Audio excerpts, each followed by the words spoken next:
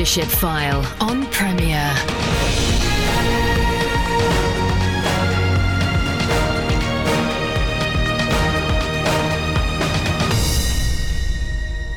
It's my joy to welcome you to the Leadership File, the show that aims to help you lead as Christ would have you lead wherever he has placed you. I'm Andy Peck, your host, and whether you listen live on a Sunday or one of many thousands who catch up via the podcast, it's great that you can join us. So you'll be aware that many charities develop as someone sees a need and seeks to fill it. But what is not so common is for such charities to be able to scale up and thrive.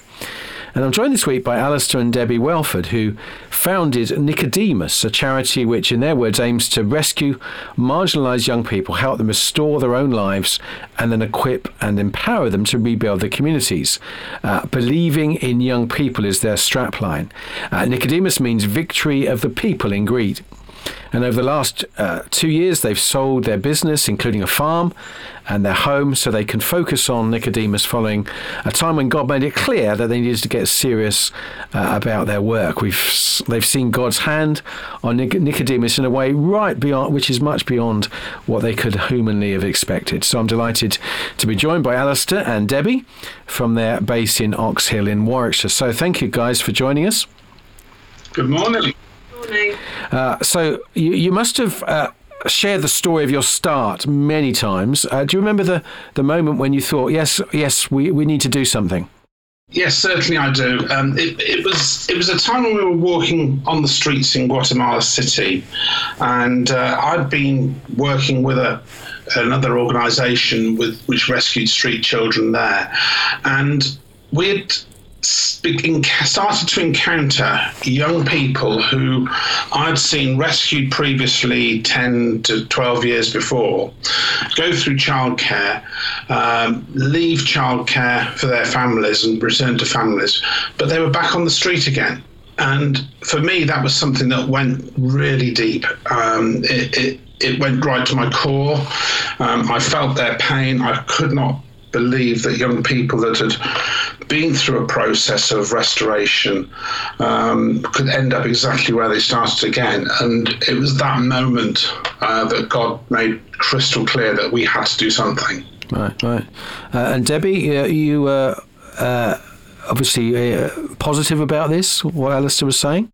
Yes, although it was only my first trip to Latin America, I'd heard lots of stories from Alastair about the young people that he'd met there previously, and it shocked me too that this unfortunately could happen yet again, that the young people had gone full circle really.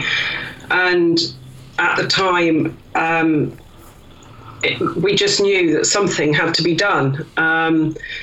And we met a young person on my second trip to Guatemala called Jorge, and he had previously, Alastair had actually seen him being rescued from the street life and in a children's home. And although he wasn't actually on the streets, he was very close to going back to the streets. His situation was very tenuous at the time. And he wanted to continue with his studies, and so we felt that God wanted us to support him with his education. And we said to him that that's what we would like to do. And he then said to us, which took us quite by surprise, "What can I do for you?" And immediately we felt God saying, tell him that what he could do for us in return actually was what he could do for God, which was to reach out to other people who were struggling. And at that moment, he just broke down and sobbed. And after a minute or two, we said to him, "I'm sorry, did we say something that upset you?" And he said, "No, I just never thought that anyone would think that I could help someone else."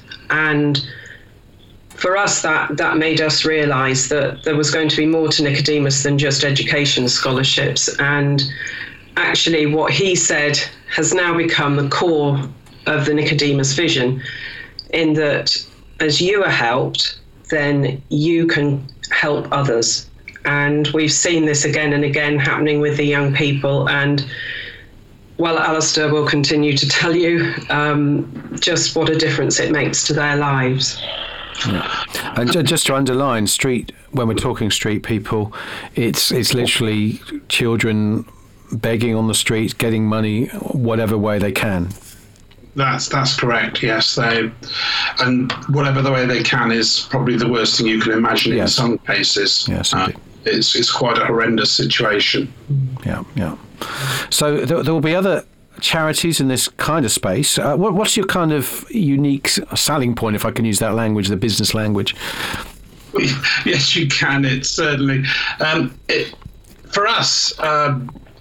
The post-childcare age is our focus, our primary focus. We recognise that supporting young people post-childcare or in that late teenage, early 20s stage is critical. What we have seen and learned is that these young people, although wrestling with life, have got an immense amount of energy, and with a bit of guidance and support and not telling them what to do, but just mentoring them through life, that they become actually real activators, and they qualified by their own experience of street life, of just hardship generally. They then, when they speak with others, are very well qualified to make change. So in our case, to answer your question, the unique contribution is that we see these young adults that many charities have supported in an incredible way as being major activators for change in their communities that actually go on changing the world. So if we can assist those young people to get on the right course to survive and thrive, and then have a vision for their future and their country's future, they will be the ones that will make the difference and the change with God's help. So our part is just a part on the way of helping that actually happen. And if I may, I'll just give you a couple of quick examples. Please do, yes, absolutely. We've got, I mentioned two people in Guatemala, two young adults. One's called Alejandra, and Alejandra, about 4 to 5 years ago, was living on the streets. She had been on the streets for 9 years. The consequence of abuse in the family as a result of drug use and alcohol actually in her family community in a very poor environment. And she ended up living there for 9 years. And she came off the streets, as I say, about 4.5 years ago. And we've been supporting her since then through the Young Adults Programme. And the Young Adults Programme she's had a mentor, she's had education, scholarship, she's had the opportunity to engage as a group with community activities, she's had the opportunity to volunteer in her own right. Now, that latter point is something that we can all easily take for granted. The point about volunteering for her own right for a young person who's got no money and no resources to actually get a bus to go and volunteer is a big issue. So we support young people like this with bus fares or whatever it needs to allow them to have that experience of being able to volunteer. And all that allows them to get this hunger for wanting to use their past for good. And in fact, as they do that, that produces a sense of healing in them. So as we do that, what that means is in Alejandra's case, she has gone on, she is now just recently, in fact only yesterday, graduated as a bombero. Now a bombero is a person that they firefight, they are paramedics, and their first response, for example, the recent volcanoes going off, and in fact I hear Fuego has just gone off in Guatemala overnight again. So this young lady is now highly qualified, 4.5 years off the street, and she's taken the decision to actually work with our street rescue project rather than go and get a career as a bombero and use the skills she's learned to actually reach more young people. Now, to me, that's a young person that's come from a horrendous background with a huge vision, and that, in her words, she never thought would be possible, but it is possible with God. And that is exactly what's happened and what we're seeing happening. I could go on. There's another one called Christian who's been on a similar journey. I won't go into his story as well because that's even longer. But my point is, these young people, if they hadn't had the support that we're giving them through this critical age, would not potentially be doing this. Now, that sounds very big-headed on my part saying that, but it's not intended to be. It's intended to be an acknowledgement of just a little bit of help for this age group makes all the difference to what they can then become and be. Mm-hmm. As they do that, that is their significance, and that creates this healing, deep healing in them as they go on helping others. So our unique contribution is supporting this age group, be it in Guatemala or the UK. Well, thank you, Alastair. I mean, yeah, lovely to have a concrete example, and it's those kind of stories that enable charities to keep vibrant and encourage support and involvement. So you're listening to Leadership File with me, Andy Peck. I'm joined this week by Alastair and Debbie Welford, who founded Nicodemus, and we'll be back just after this. Welcome back to the Leadership File with me, Andy Peck. I'm joined this week by Alastair and Debbie Welford. They founded Nicodemus, a charity which, in their words, aims to rescue marginalised young people, helps them restore their own lives, and then equip and empower them to rebuild their communities. The strapline is believing in young people. And we were talking before the break of the development of the charity in Guatemala. And I guess my next question to Alastair and Debbie is the fact that we can understand that there's need for care in Guatemala. Perhaps in most people's minds they would understand Guatemala as a kind of a third world country and all the rest of it, developing nation, but they also are involved in the UK. So perhaps you could explore why it's necessary for you to be working in the UK too.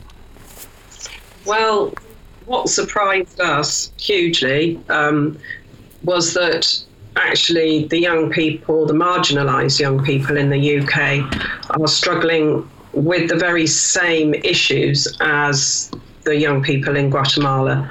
They're not living with their parents for whatever reason. There's been a breakdown in the relationship. They're homeless or sofa surfing, or if they're fortunate enough, they're in a hostel. They have exactly the same sort of mental health issues here in the UK as they do in Guatemala. Drugs and alcohol are very much part of their lifestyle to help them to block out what's happened to them in the past. Often they're being groomed or are grooming others. Often they're in gangs.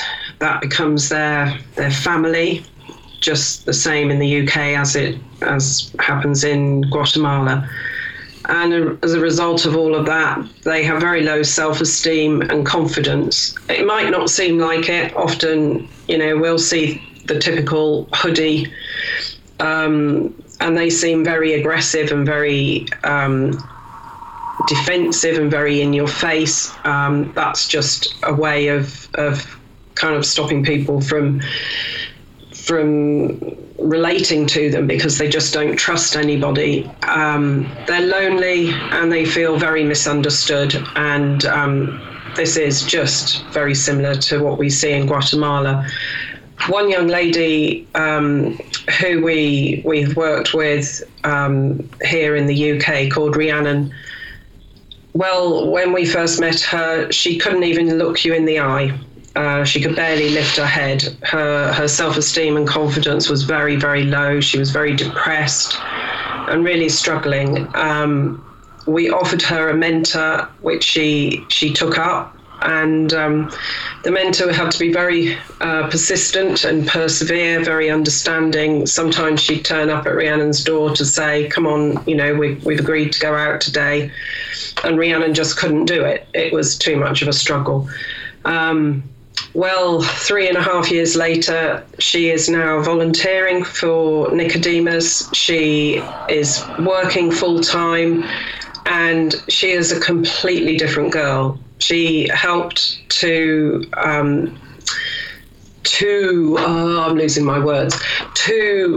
create a a course called Survivors with some of the other young people, and it's to help bring awareness and recognition of domestic abuse, particularly to school children, teenage school children, and what we found was that so many of the young people have suffered domestic abuse. Very often that's the reason why they leave home here in the UK and in Guatemala. And these young people actually want to raise the awareness because, as they said, we didn't realise that that was what was actually happening to us. It was our strange sort of normal in our homes and in our families, and we just don't want other young people to go down the route that we've gone down, with a breakdown of the family and them having to leave home. And it's the most amazing course, and we would love to take that into more schools and youth groups across the UK. There'll be church leaders listening, and they'll be, maybe anticipating this kind of ministry, or at least thinking about it. I mean, clearly contacting and working with young people is not without its challenges. So what are the main ones you envisaged as you thought about the UK and connecting with folk? Well, I think the exciting thing for us is, one, that in our experience, we're seeing churches that are being called into this type of ministry. And the sad part is that some of them are struggling with what they do and how they do it. And that's where we fit in, and we'll talk about that later. But the key things that in terms of engaging with young people is being relevant. Most important, unconditional love, and I mean totally unconditional, because trust me, when you speak to a young person or support a young person in the profile that Debbie has described, you will hear things will be said, things won't be said, and sometimes ignored, that are actually can be deeply offensive to us personally, but it's something that we need to get past and be able to leave with God, to allow that unconditional love to actually permeate into that young person, because that is the single most important thing, that love of God that can reach into a young person. So alongside that, though, that requires us humanly to have patience, perseverance, reliable availability, always being there, and just walking alongside and helping them making good decisions. Always totally forgiving, helping them understand that there is hope for a better future. Now, to me, again, all those points all point to this unconditional love. They are the gospel message, which for us as a Christian organisation is vitally important. It's something we hold very close to our hearts and communicate. But we communicate it in a way that is relevant to these young people. And that action, we believe, is very much in line with the Great Commission. It's very much in line with, using words as little as possible, but doing it by our actions and being seen the gospel in that way. And to that extent, that's the responsibility we have, because Jesus is evident quite clearly through what we do. So those are the key things that I think we have to sort of address when working with them. And alongside that is the many challenges. I think, that this is something that we have to be very close to. We need to be close to God with this. So the church, in our opinion, is the answer. Well, sadly, time is rapidly passing, guys. So I do want to get on to if I'm a church leader, whether this could be something that I could do. And, it won't be for every church, perhaps, but you're working with churches already. What are the kind of things that make a church a good candidate for involvement in this kind of ministry? Well, definitely the church needs to have a specific calling from God to reach out to marginalised youth in their community. It's not just the leader who should have this calling. We feel that there should be several in the congregation that are expressing the same calling, and you definitely need backing from your church leadership. There are many churches with this, and and we're here to help if they need help to understand how to outwork this calling. Wonderful. And what would be a next step for listeners? Well, the next step for listeners would be to for the church leadership, or a member of the leadership, or a member of the congregation who's got an active interest in has got that voice of the leadership, to contact us and express an interest. That's all they need to do to start with. From that, we can provide demographic study, we can access funding for the churches, we can provide resources, and we can equip and train the church and the people in it to actually reach marginalised youth. That's the part we play. We want to help schools to be able to fulfil their churches to be able to fulfil their calling. We'll give a couple of examples. We've got a specialist mentoring system through a church into schools. We've got young dads mentoring teenage dads. That's a big deal. Teenage dads are frequently not supported, but young teenage mums are usually in care. Important thing is that churches have this calling to reach those marginalised youth, and if that's the case, we could come alongside the church and help them to actually achieve this. Wonderful. And do you have a particular appeal in the run-up to Christmas? Well, as we run up to Christmas, yes, we do. We have an appeal that's around trying to sort of allow these marginalised youth the opportunity to experience Christmas, and through that, obviously, the love of Jesus. And so what we did there is we've got an appeal where we're offering people the opportunity to donate £5 to bring young people together this Christmas, and that's usually in the form of a meal somewhere where there's some people dress up as Santa Claus or have some presents, but basically it's to give them the opportunity to experience Christmas and hear a bit more about the gospel story through it. Good. So people go to your website, www.nicodemus.org.uk, and they can just sign up and donate there? Absolutely. Sign up on our website for the appeal, but also they can access our partner page for anyone interested in actually wanting us to support them with reaching marginalised youth. Wonderful.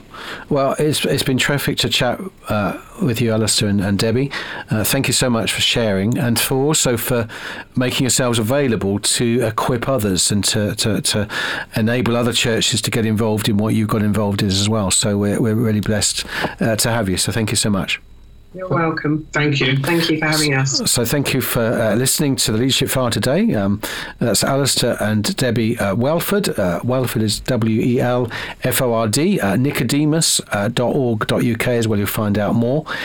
Do log on to Premier's website and listen to archived versions of the Leadership File, including this one in due course. And look forward to your company again next Sunday at 3:30, or via the website if you sign up for our podcast. Take care and God bless you. You've been listening to The Leadership File on Premier.